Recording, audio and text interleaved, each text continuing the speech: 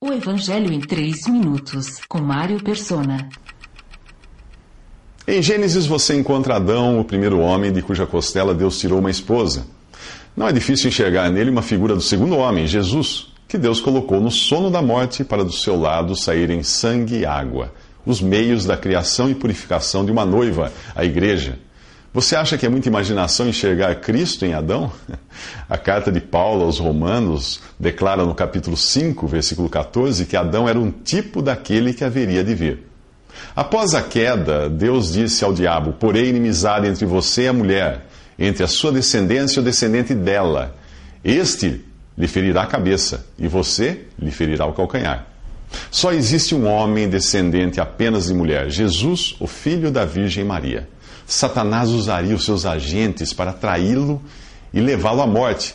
Mas na cruz, a cabeça da serpente, que é onde está o veneno, seria esmagada, perdendo assim o seu poder mortífero.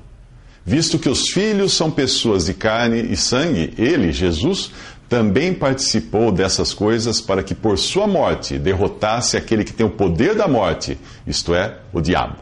Hebreus 2,14. Mais uma vez, Jesus aparece em Gênesis tipificado no animal que Deus sacrificou para com sua pele cobrir a nudez de Adão e Eva. Era uma figura do Cordeiro de Deus que um dia viria ao mundo para morrer como consequência do pecado do homem.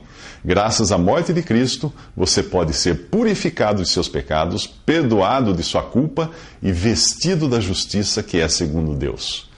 Abel é outra figura de Cristo, pois ofereceu a Deus um sacrifício de sangue, e depois de morto ainda fala.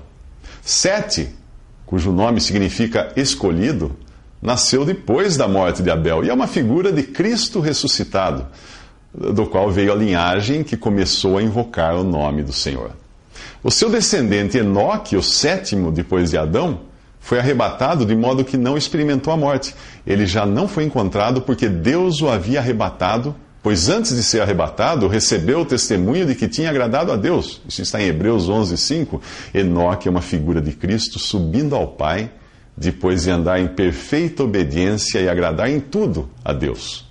Por meio de Noé, o Espírito de Cristo pregou aos incrédulos antes do dilúvio, os quais agora são espíritos em prisão.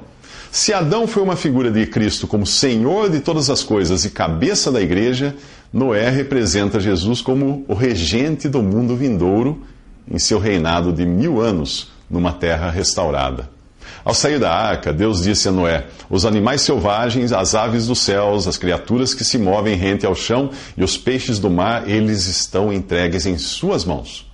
Gênesis 9:2.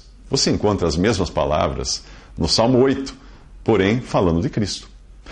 Nos próximos 3 minutos continuaremos em nossa fantástica jornada em busca de Jesus nas páginas da Bíblia Sagrada.